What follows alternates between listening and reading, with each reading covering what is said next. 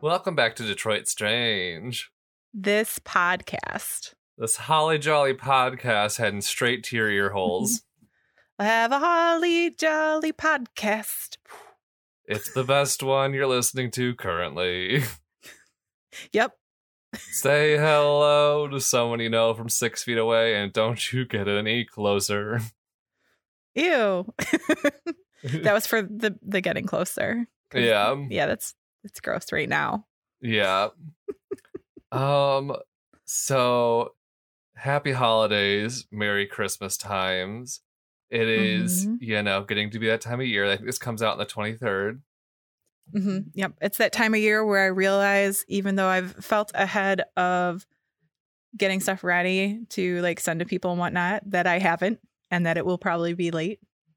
It's the thought that counts. And like mail times are hard this year because everyone's mailing shit. So I just think, oh my god, I sent it in time. Must have gotten delayed. It was definitely gonna be there in time.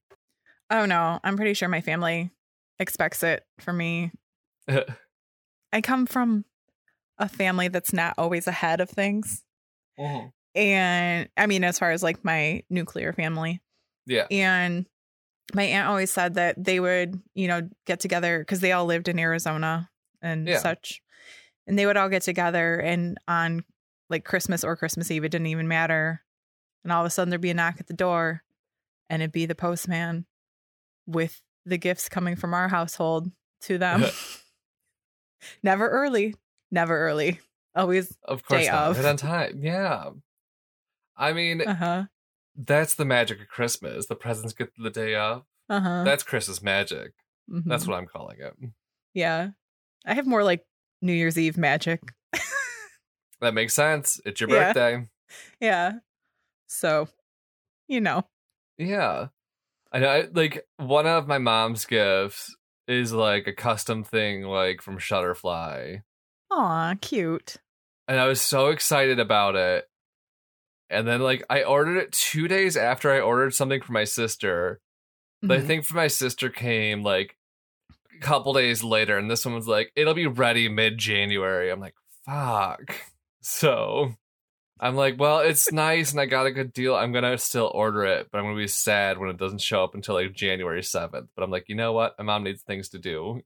Did you get like do they send like a little preview picture or anything like that? Yeah, I figure I'll at least show her like I got her something else too, but like it was just a bummer because this is like the sentimental, like very Christmassy of the Christmas gifts, and it won't be here till January 7th. But like maybe I'll have a Christmas miracle; it'll come just in time. But if not, I'm just gonna show her a picture, and she's gonna love it. I mean, that's okay. I'm getting my parents an IOU for a really great gift. That I'm super excited because the other thing is, so they just moved and everything. They don't need more stuff. Oh, definitely. And I found them something that will be genuinely like they will dig it. They will dig it. I can't say it because sometimes they think they listen. Yeah. But the second I can afford it, get this gift so hard for them. That'll be nice. And maybe too, like, the world have been opened up a little bit so you can give it to them in person, maybe, It's not really an in-person gift anyway. It's a That's fair. It's a thing that you get. Okay. Yeah, like once you have it, you just have it. Okay. I can tell you about it right now if you want me to cut it. Sure. Oh, that's such a great gift. I know. That's so great. You have to. I might.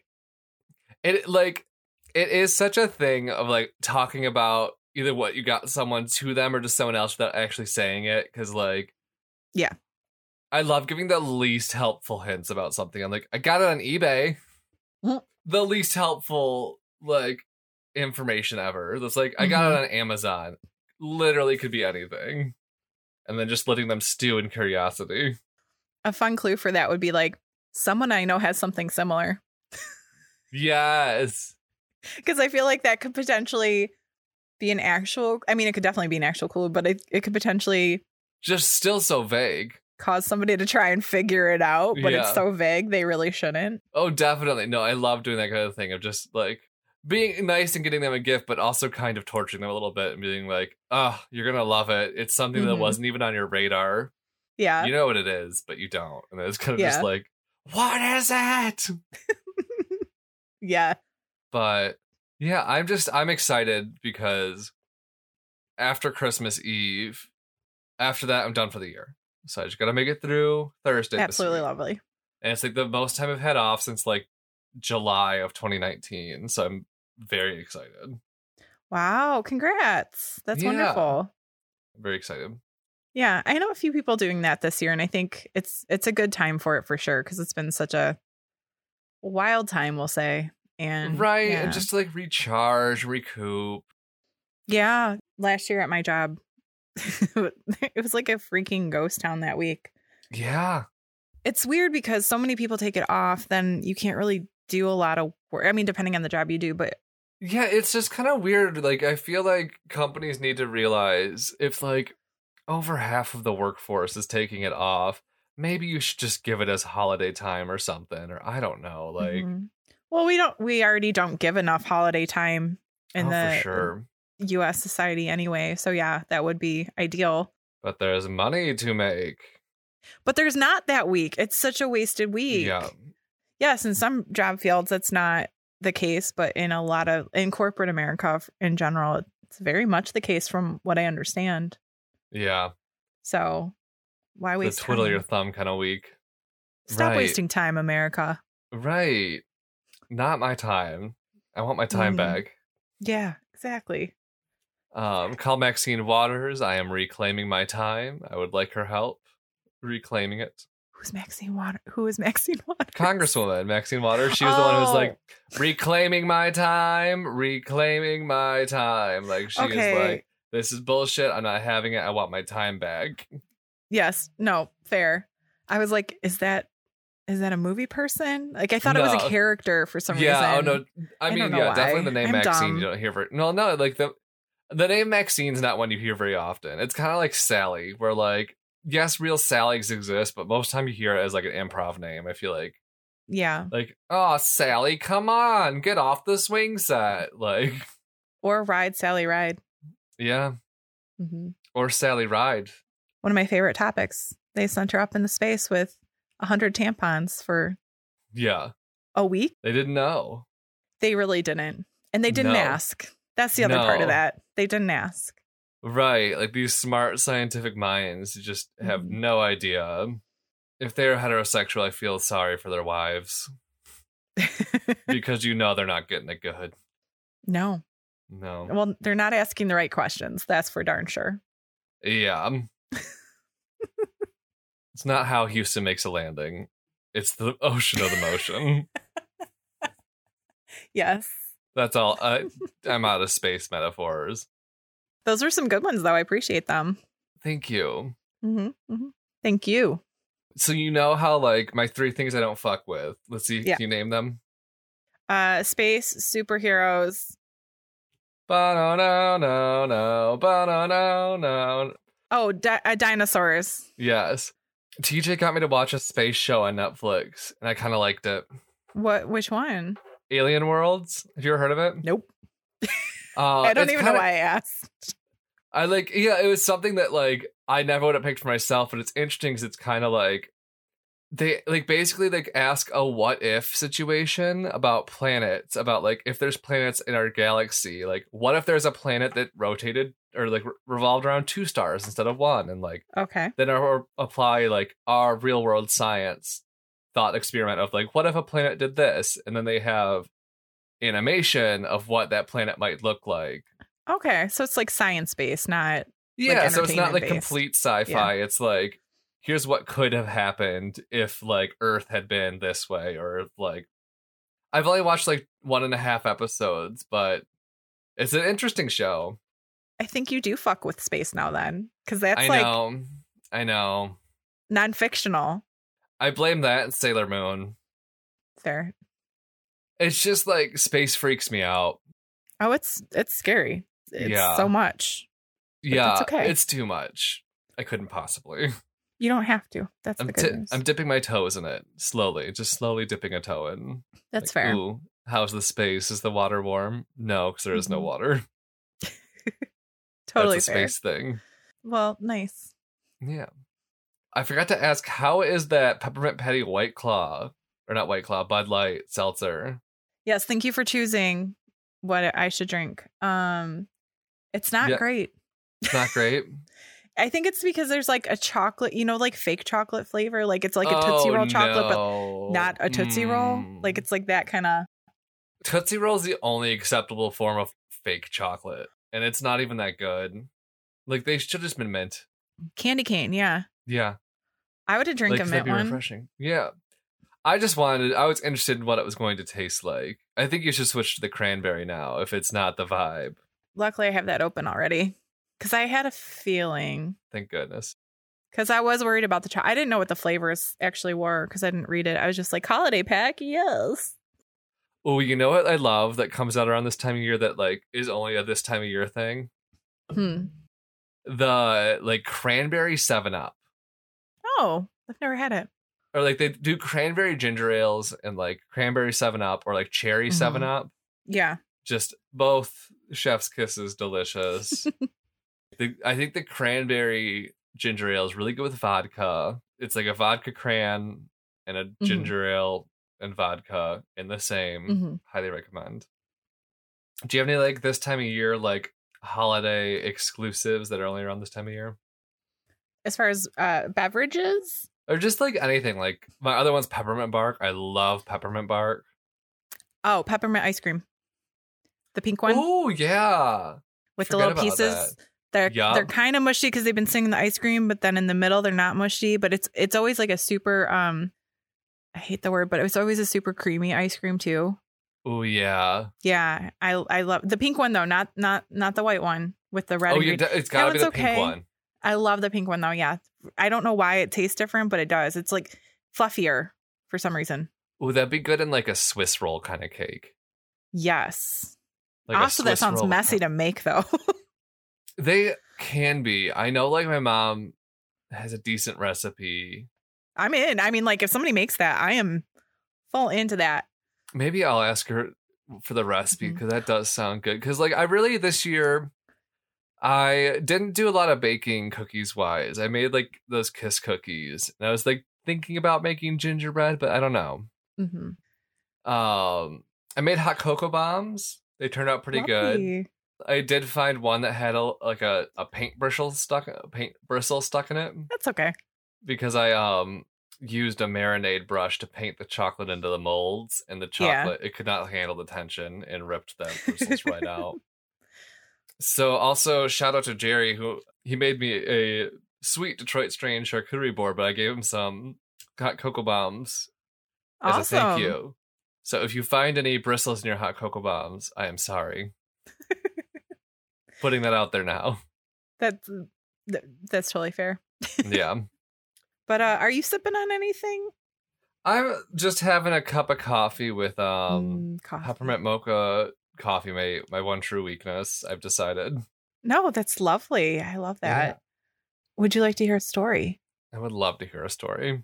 Okay. Have you ever heard of the Paquette plant? I have. It is an old Ford plant museum now, but we're going to start with a little bit more history. And while I don't condone everything about Henry Ford, he did have some lovely quotes. So I'm going to start with a quote by Ford. Yes. Failure is only the opportunity, more intelligently, to begin again. Okay. And I start with this because Ford had 2 failed automobile companies before convincing a board of investors to start Ford Motor Company with him. Mm-hmm. Luckily for him, though, he actually had success as an auto racer.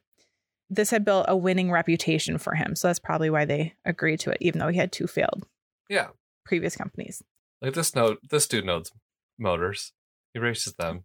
Yeah. So and we're talking, this is the early 1900s. He's like in his early 40s at this point, which I always love kind of these like late start success stories because I'm hoping that will happen for me. And you're going to be the next Henry Ford. Yeah. I can feel it. Can we? No. Just the good parts. He also said, you can't build a reputation on what you're going to do. That's I like that. A good point. Yeah. So Henry Ford Motor Company was founded on June 16th in 1903, and Henry Ford himself invested no money into the company. Smart. Yeah, but he was nominated VP, which is pretty good to become vice president with no money down. Yeah. Also weird, though, that in a company named after you, you're not president. Yeah, I was just thinking that. Yeah. It's weird that they... Okay, yeah. Continue. Yeah, I don't have a lot of information about that specific thing. These are just things I was thinking while I was reading this stuff. So at first they rented a space on Mack Avenue for production, but quickly grew out of it. And in 1904, so less than a year, I think it was like 10 months after the Ford Motor Company was launched, they purchased a 3.11 acre site for $23,500, roughly $665,000 in today's money. Dang. Yeah. And a day after the purchase, the board of directors put John Dodge, one of the board members, and Henry Ford to serve as a committee in charge of the planning and construction of the first dedicated Ford plant facility. Nice. Is that one of the Dodge brothers, Dodge? I think it is, because I think Dodge came after Ford. I'm not going to lie, I didn't put in the research on this aspect of it. Nobody cares that much about the Dodges. They have a house. Yeah. Go look at it if you're that interested. They have a house and they were rich. I know Lottie the Body went to their summer home once. Ooh. The plant was to be built by a firm called Field, Hinchman and Smith. Okay. Mm-hmm. I think they're the ones who did the Cass building, because I think they talked about that the Hecker one and how they're just known as the Smith Group now. Okay. Yes. I vaguely remember that. So callback. Yes. They were instructed not to exceed, so Ford and Dodge were instructed not to exceed spending $76,500, which is over $2 million in today's money, during the construction period on everything, which of course they did. In the end, they had to cut a few things out of the last plans. However, it was a state-of-the-art facility. I would hope so. Yeah. If they're going to over budget, it better be nice. Part of the reason is that in March of 1901, there was actually a terrible fire that destroyed the Olds Motor Works factory in Detroit. So a lot of people knew about this fire. This is only a few years later. Tragic fire that benefited someone else. I wonder if it was an accident. Sorry. Just throwing things out there. I mean, it benefited them in learning from their mistake. Conspiracy. I'm starting arson rumors. But by the time the Paquette plant was being built, they weren't going to take any chances because of that. And instead, they installed a fire sprinkler system, firewalls, fire doors, and fire escapes. Sprinklers at that time were actually a very rare feature. I mean, it makes sense because they were probably pretty new still. Yeah. Like, I don't know if you've ever read this. This is a real terrible tragedy about the Triangle Shirtwaist Factory fire. Yeah. Yep. Yeah. Like, that's the first thing that popped in my head for some reason because. Tragedy. It's a terrible story. Yeah. So when it first opened, it featured a large Victorian style brick, and it was modeled after New England textile mills, oddly enough. We're modeling after everything except for the fire system. Yeah. It had 3 stories, 355 windows, because there was no industrial lighting at this point in time, which is actually why most factories were really, really long, because they could put windows on both sides and light it up from outside. That makes sense. Yeah, I know. I was like, I never thought about that, but you always do see those like really long factory photos. Long boys, as they called them back in the day. Sure did. Yep. It also featured maple floors, 2 elevator stairwell combinations, and covered 67,000 square feet. Damn, that's big. Yeah. And of course, construction took a little longer than expected. and it went through the summer of 1904. Okay. So after the construction of the plant, they didn't stop. New buildings were being added west of the factory to help with parts of production. The neighborhood is known as Milwaukee Junction, which I've never thought about it before, but why Milwaukee? Yeah, I like every once in a while you'll hear that name pop up, and I'm like, why? Well, because one of the Q line stops, I believe, is Milwaukee Junction. I think. Yeah. I think the one kind of over by in right New there. Center. Yeah. Yeah. Well, no, that's the area that the Paquette plant. Yeah. It's right. It's really. I used to work over there. It's really close to the Paquette plant too. So I found a reason that it was called that. In 1858, it was the intersection of two railroad lines: the Detroit-Milwaukee and the Chicago-Detroit, Canada. Okay. Yeah. So it was a great spot for manufacturing it. It made it really easy to ship goods with really good railroad access. And it was a hub for emerging industry around the turn of the century because of it. Makes sense. Yeah. So perfect spot. So Henry Ford, his wife Clara, and their son Edsel lived nearby. Around the time the plant opened, I think Edsel was like 10. Mm-hmm. And Henry would walk or bike to the factory, often bringing Edsel with him. It was noted in a few places that Edsel would often ride his bike around the factory, as he spent a lot of time there. And employees would even stop and like help him fix up his bike and stuff when needed. But yeah, he would like ride around ringing a little bell and just being like, I'm 10 in a factory. Right. Just, doing 10-year-old stuff. Maybe he had a hoop and a stick. The kids loved hoops and sticks back then. They did. And tin cans. They loved to kick the can. Yeah. Mm-hmm. I did that at the beginning of the pandemic. Kick a can? Yep. Lisa needed her bike repaired and we were waiting outside because you don't go in places. Yeah. And I was like, I'm gonna play kick the can while we wait. It's like a classic. Gee. Gee whiz.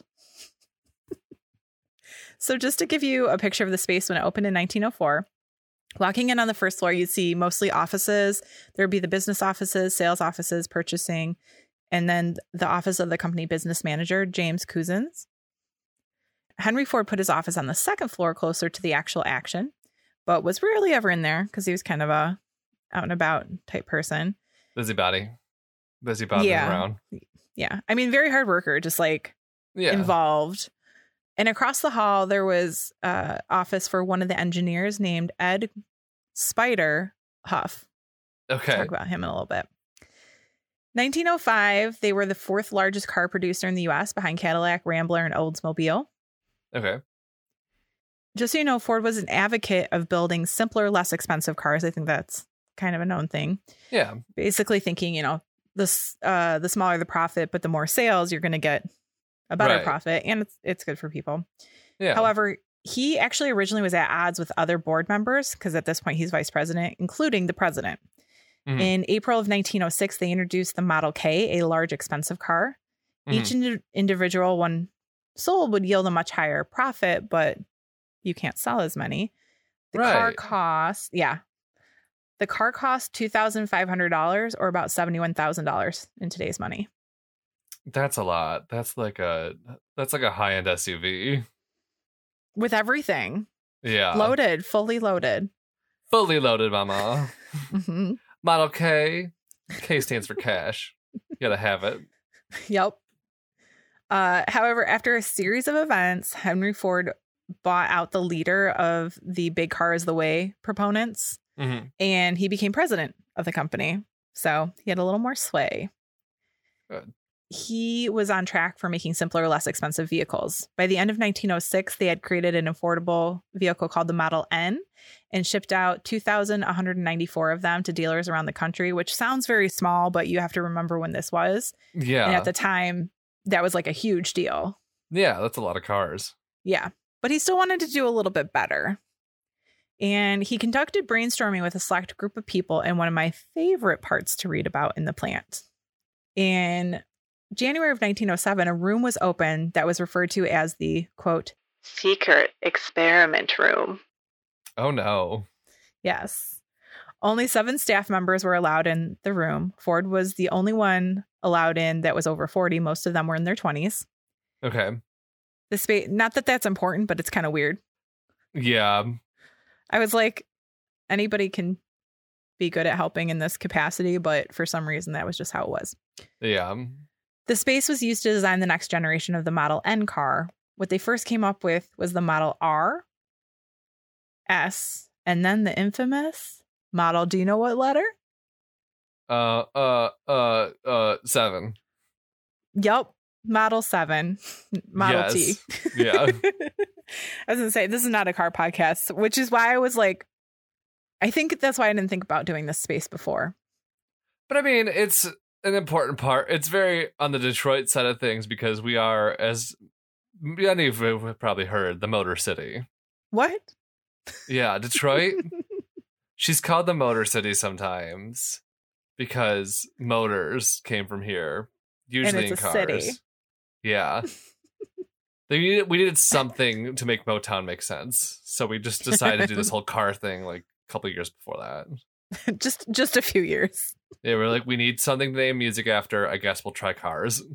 So the super secret experiment room, it featured on one side of it basically like drafting areas. So I'm assuming like a drafting table and all that. Yeah. And then on the other side was some machinery so they could do like prototype things, a chalkboard, and a rocking chair that Ford had gotten from his mother so he could sit and think and rock. Yes. And he was about 44. To rock out with his thoughts. Yes. So remember I mentioned Ed, quote, Spider Huff? Yes. I wanted to find, I couldn't find that much information on him. I really wish I could. So if anybody has any information, I'm fascinated. But he was a Ford engineer. So one of the 7 lucky men allowed in this super secret room. And he was also known as a little bit, let's say, fanatical or unbalanced, possibly. Okay. And he was, quote, from one of the articles I read, a hard-drinking rabble-rouser. As one is. Who would often go on benders and disappear for days. As one does. He also went racing with Ford often. And when I say he would go racing with Ford, what I mean is he would hang off the side of the race car in order to counterbalance the weight of the vehicle while racing. You know, cars, they weren't safe to begin with. They definitely were fast, but safe. That was an afterthought. Especially race cars. Yeah. I looked up some of the pictures. There's like no sides, basically. Sides are weight, and weight's slow. They just needed feathers and a motor. Okay, so, but my favorite's a weird word. One thing he did was one time he got drunk and crashed a boat into the main dock at the Detroit Yacht Club. As we all have done. You get drunk, you go on a bender, you find a boat, you crash it into the Detroit Yacht Club. A classic Detroit story. You know, just a regular Tuesday afternoon. Right. The modern day equivalent is you use a bird scooter. Ain't that the truth? Yeah. But he was actually one of the engineers who helped lead to the creation of the Model T, which would kind of change the auto industry. Yeah. Forever. I would agree. So, yeah. And I mean, I appreciate having a car. Yeah. Cars are fun. I mean, I don't actually like driving. It's fine. I'm kind of the same way. But if I have the chance to not drive, I will always choose passenger. Same. I will almost always choose passenger unless it's like someone that I like. I'm kind of like, you know what? Maybe it's better if I drive. And like, you know, if I'm saying that they're probably a real bad driver. Because like, I know I'm not the best. I will say though, once in a great while, I will just want to go drive, but it's not because I want to drive. It's just to leave the house. Yeah. Like, oh no, definitely. I've done that a couple times like this year just because of everything where I'm just like, but I'll always choose like one bigger ish road and just go down it until I feel like turning around. Yeah. Just wandering. Yeah. So in 1908, just a few months prior to the introduction of the Model T, though, a few employees actually began experimenting with what would later become the assembly line. I heard of her. Yes.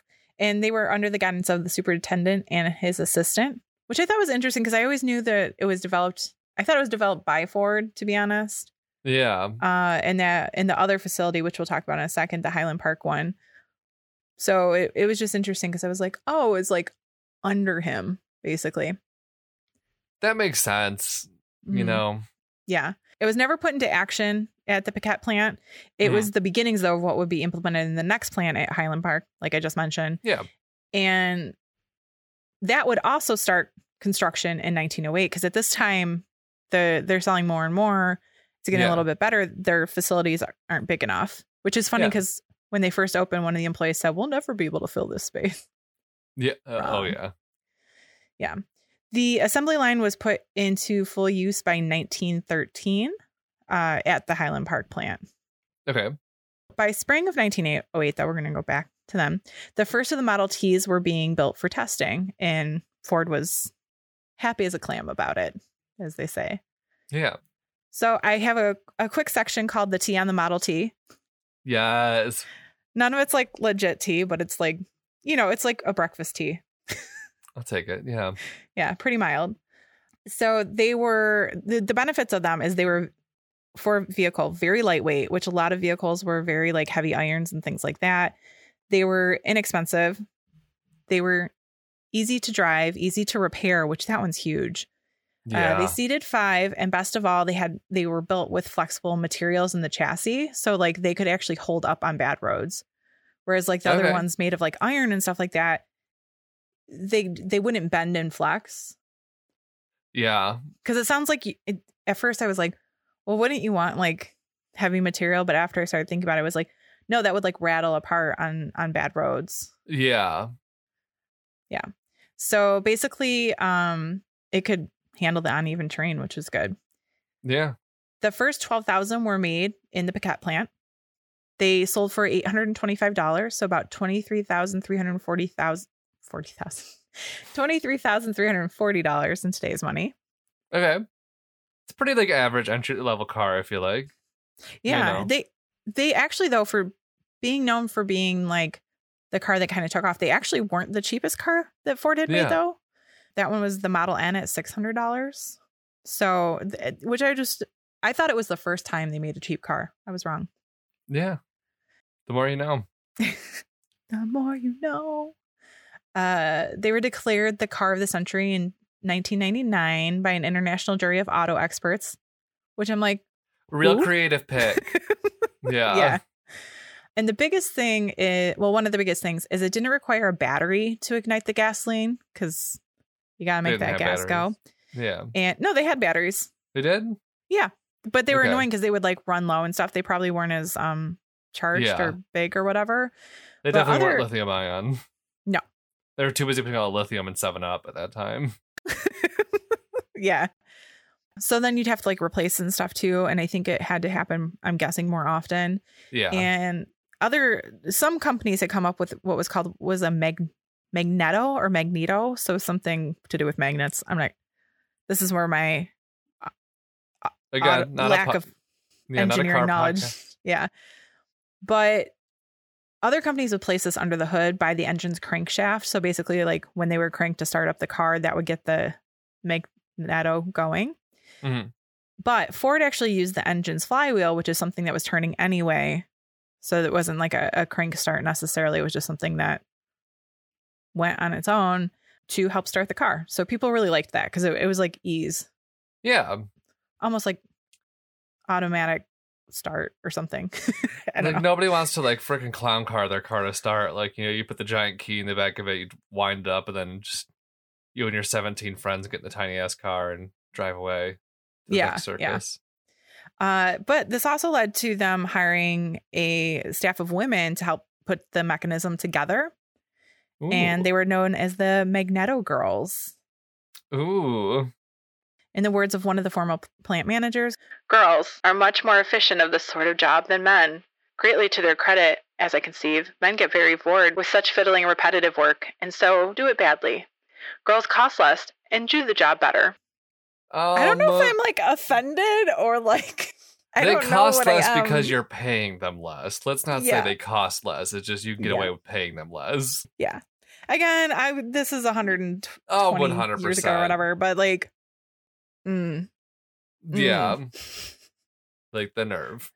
Yeah. This was also the first factory to produce 100 cars in a day. Again, kind of a big deal. Yeah. I read somewhere too, it was talking about, I think it was with the Model T, like at first in October, they had like 67 cars made in a month, which that was a big deal. Then they went up to 200 a month by December. And actually it, oh no, one of my facts moved. Oh no, it's right there. In front of my face. By 1909, the demand for Model T was so overwhelming, they had to stop taking orders for 2 months. Damn. Mm-hmm. But luckily, they had already started production on the Highland Park plant down the street, and they moved there by January of 1910. Nice. And again, by 1913, they had an assembly line up and running. Nice. Yeah. So they could sell those Model Ts like hotcakes. They were the iPhone 12s of 1912. Yes. By 1911, Studebaker bought the plant and tore apart Henry Ford's second floor office. So it was gone.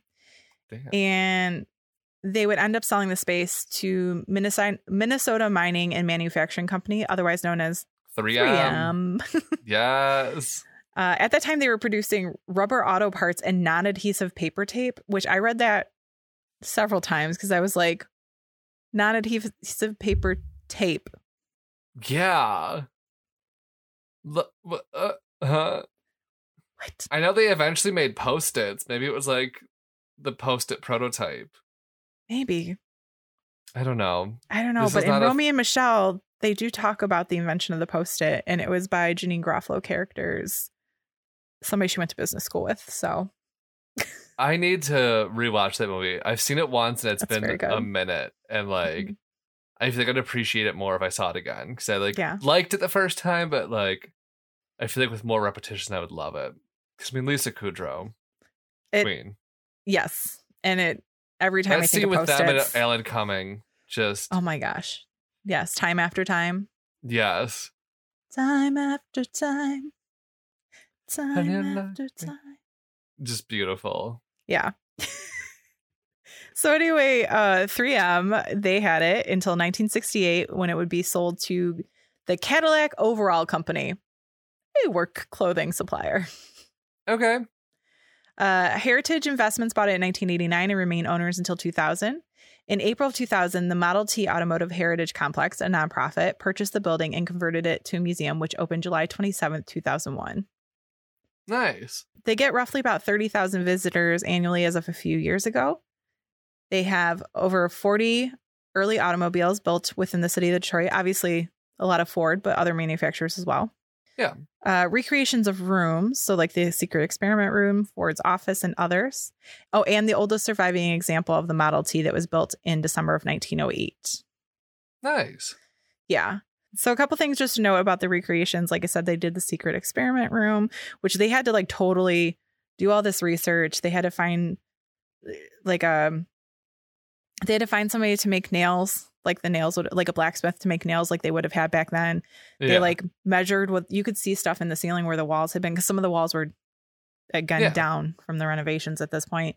They like did all their research to make it as close to what it was as humanly possible. They even found an old engine thing that like would have been in there, like the same exact type of engine that they would have been, working on and stuff.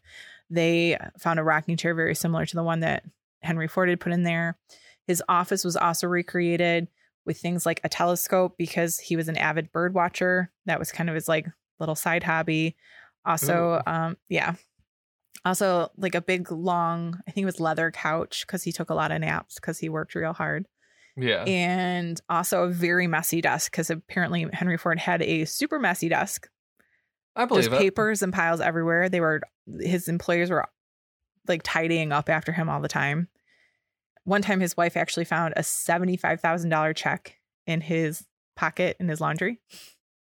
Classic problems. Where did I put that $75,000 check? Where did I leave that? It was not that important to me. I just left it laying around somewhere. Did I use it as a napkin? Right. Yeah. Rich. So they recreated that as well. So I love it. Sorry, I love a good restoration. They need to, like, it's something you can't just half-ass. If we've seen time and time again out of Spain art restorations, they just need to stop touching their paintings in Spain.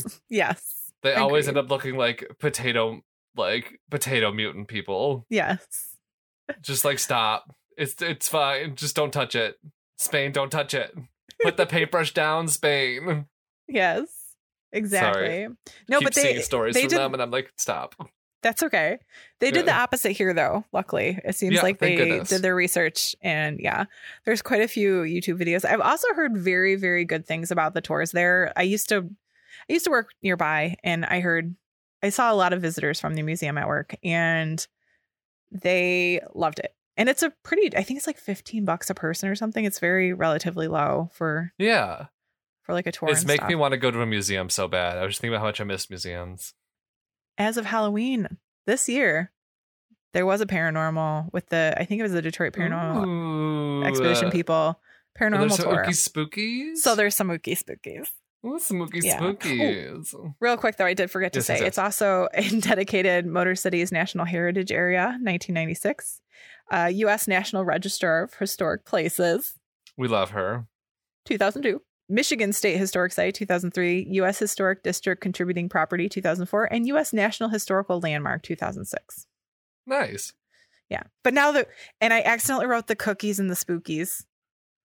Cookies and the spookies? Cookie spooky? I must be thinking about all the things I have to bake in the next few days. Not have to. Want to adjacent. Want to. I know what you mean. Yeah. It's like things that you want to do, but they have to get done. I want them to already be done, but I want to do it. Yes. Yeah. No, I get But I don't want to do it now. Yes. So yes, to the cookies and spookies. Yes. In a Detroit Free Press article that I read, a man named Jeff Pollock, he's been like a museum worker for about 10 years or so, worked in several different places, tells a story in which he was alone on the third floor turning off the lights after a wedding reception, because there's a lot of those held there. It's a beautiful space. Yeah. And suddenly he heard like a large slam.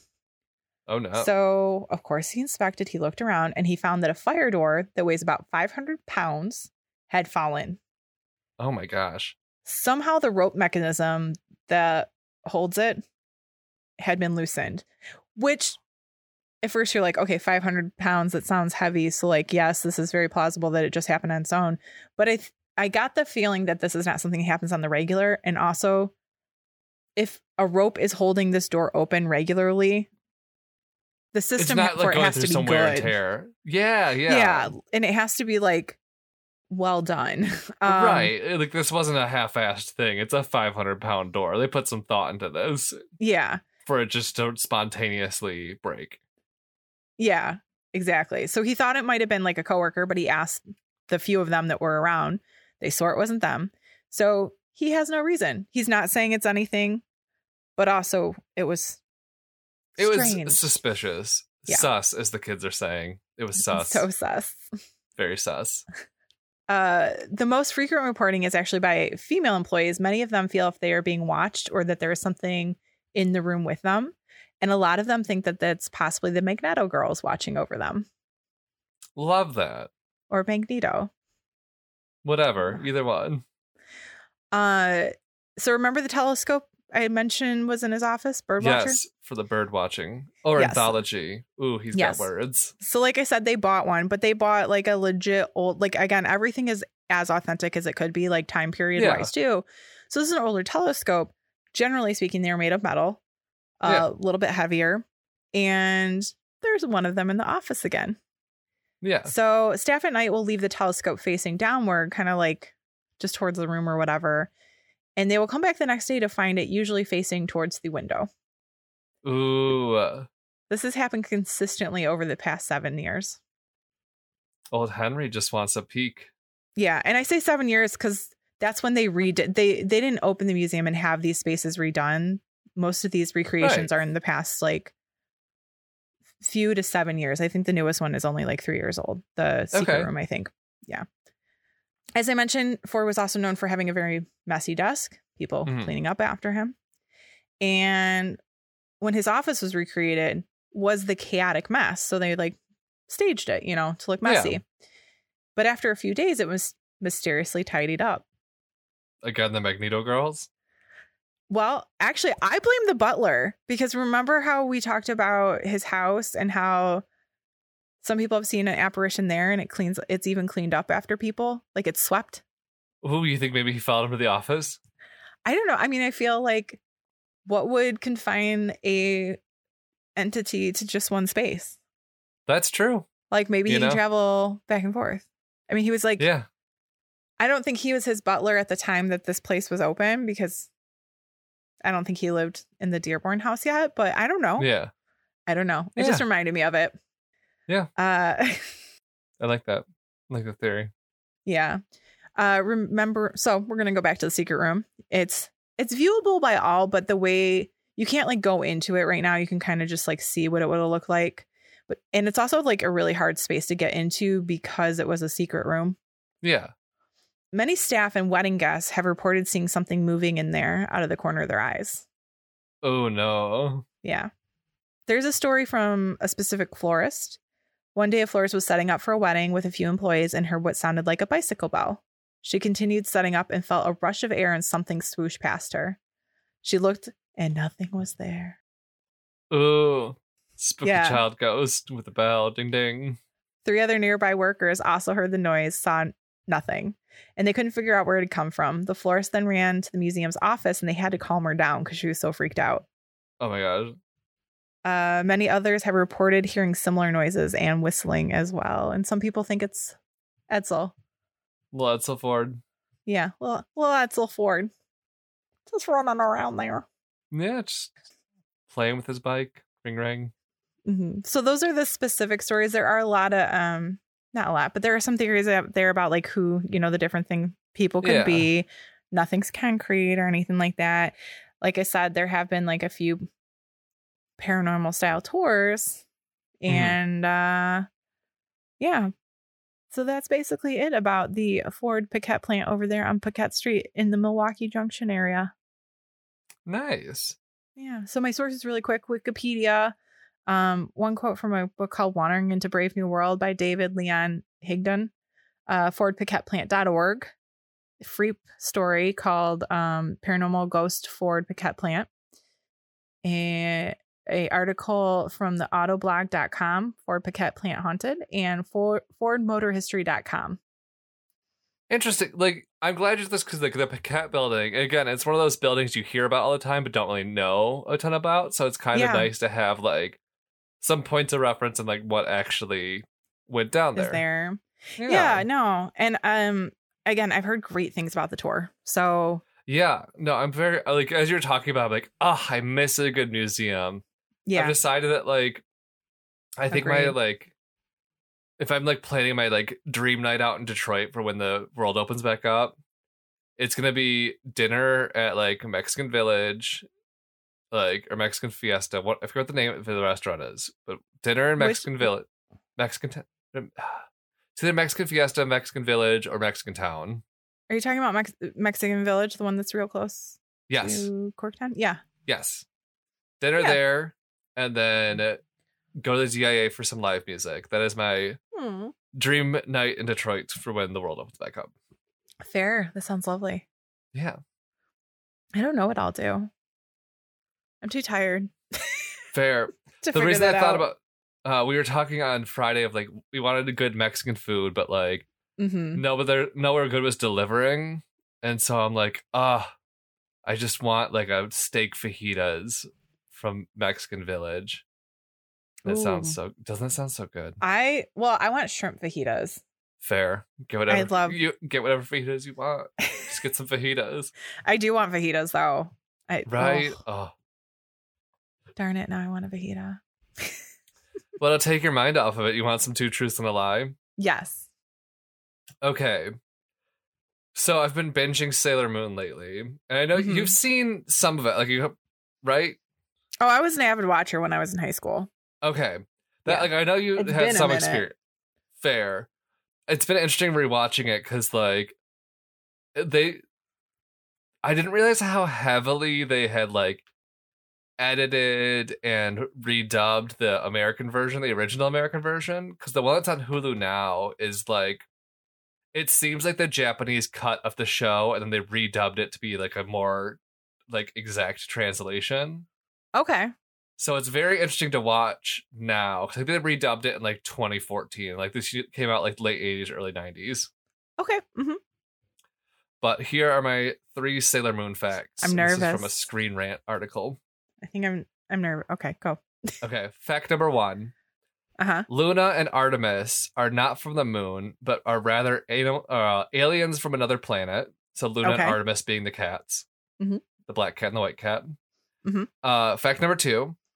The show's creator, Naoko Takeuchi, was inspired by the Power Rangers when creating the show.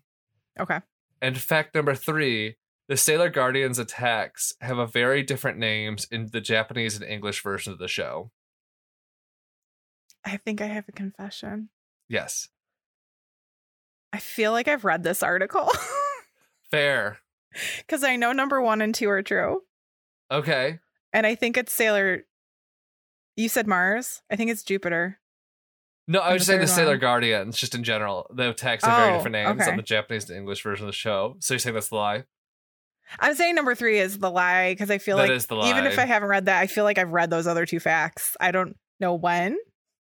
Yes. So 3 you're right, that is the lie, that they have different. The attacks are in both versions of the show, they're in English. So if you're watching the I got where yeah. If you're watching the Japanese version, they still say like moon prism power makeup. Weird. And it's that is a good lie though. Right? Like I think you would expect that to be true, but like it's kind of like, I don't know if it was especially of the time or just like in general in anime that like creators like to use English sometimes just because it does sound so different from Japanese, and so like the Japanese audiences aren't expecting it. Kind of is like the vibe I got from it. I think that's I mean, it kind of makes sense because we do the same thing with like, you know, the people get like kanji or Chinese symbols tattooed on their body and like it means strength, and it's like okay, pop off, sis, I guess. But like, so yeah. So one is true that Luna and Artemis are aliens from another planet. They're from a planet called Mao, and they apparently have human forms. And wasn't there like a comic book series or something that went into that detail or something? I think it was in one of the mangas. I don't know which one. But yeah, so then fact number 2, Naoko Takeuchi, the show creator, was she wanted to create a superhero team like the Power Rangers with all females. So that was her inspiration. And then I should have a couple fun facts. Yes, please do.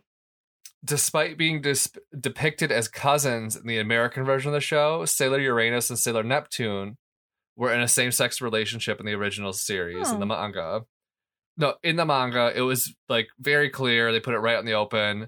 They're lesbians. Yeah. And in the original Japanese anime, they didn't explicitly come out and say it, but I guess they used enough euphemisms and underhanded comments that like it was very apparent they were lesbian. And then the American version are like, they're cousins.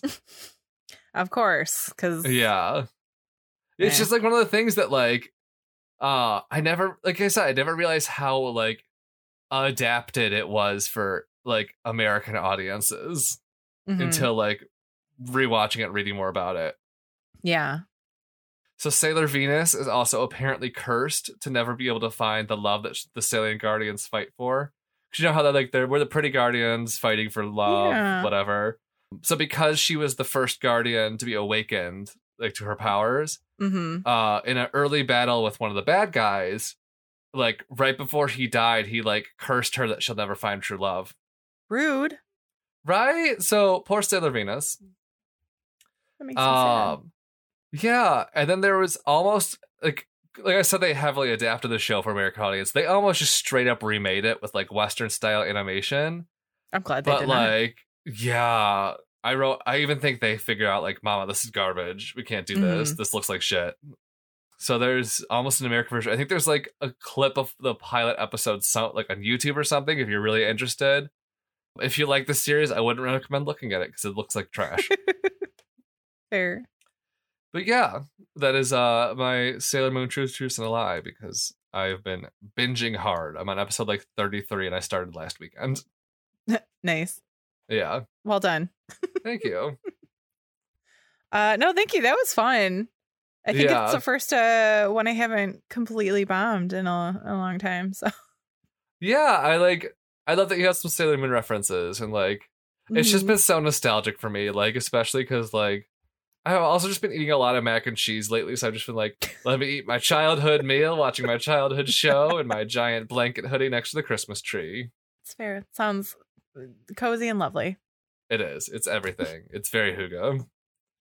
It's so Hugo right now. Can I tell you? Hugo. Hugo? Hugo. But I think that pretty much wraps us, right? I think we are wrapped like a present for Christmas. No, we already used that one. Did we really? Like a hot Coke. I think we did. Like a hot cocoa bomb. Because you wrap like them a hot cocoa bomb. People. Honey, we are dipped in chocolate. You cannot find our inside. And I am filled with marshmallows. Yes.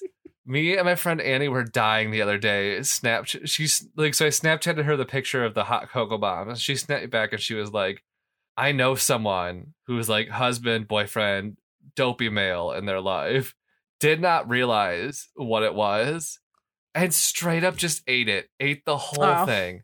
Ate the whole thing. And I'm like, what kind of confidence must you have to not think as you're biting into fucking chocolate sand that is cocoa mix that maybe you're doing something wrong and you manage to eat this entire chocolate thing that is filled with, if it's mine, a quarter cup of hot cocoa mix. Like, at what point do you not question that? Yeah, I understand the initial bite in, like not understanding, just thinking it's really big candy, because that would be really big candy. Yeah. But, yeah, when you get that dry chocolate chalk sensation, no, thank you. No, thank you. Right. Return to sender. Like, thinking about it makes me like, ugh. Just cough. Like I feel it in the back of my throat now. Just feel the chocolate sand on my mouth. And that being said, I'm definitely having hot cocoa tonight. I haven't had any. I don't have any. I'm usually not a hot cocoa person, but ever since I've been making these bombs, I'm just like, well, I gotta just drink hot cocoa all the time, always now. That's my thing. Well, because now your hot cocoa is the bomb.com. Oh, I've made every joke. I hope so. Like, I'm like, this about to be the bomb. These hot cocoa bombs are the bomb.com. Getting bombed, drinking my hot cocoa bombs. Okay. And on that note. Yes. Last and final note. Yes. If you want to find us on our social medias, is it medias or medium? I don't know what the plural. I think social media. Anyway. Platforms. Yes. If you want to find us on the internet, Instagram and Twitter is at Detroit Strange on Facebook, and our email address is detroitstrange@gmail.com. Yeah. And if you like the show, if you want to support the show, tell your friends about us. Tell your socials about us. Yes. Give us one of those good old likes over there on the podcast platform of your choice. Yeah. You can also visit our Patreon. Yeah, we got a Patreon. We got a Threadless. Yeah. Just different ways you can support the show if you like what we do. Yeah. Got some cool stuff, too. Yeah. And, of course, if you're celebrating any holidays this week, have a happy Christmas, because we're bunnies. Christmas bunny. Yes. Have a happy holiday, though. Yeah. Whatever it is. Stay safe. Keep wearing your masks. Yes. And safe and happy holidays from our family to yours. Yes. Have yourself a holiday celebration. Socially distanced away. Of course. From now on, you'll be speaking in a Zoom conference room. All right. I was trying to think of something that rhymes and I couldn't. So, yeah. Until next time. Stay strange.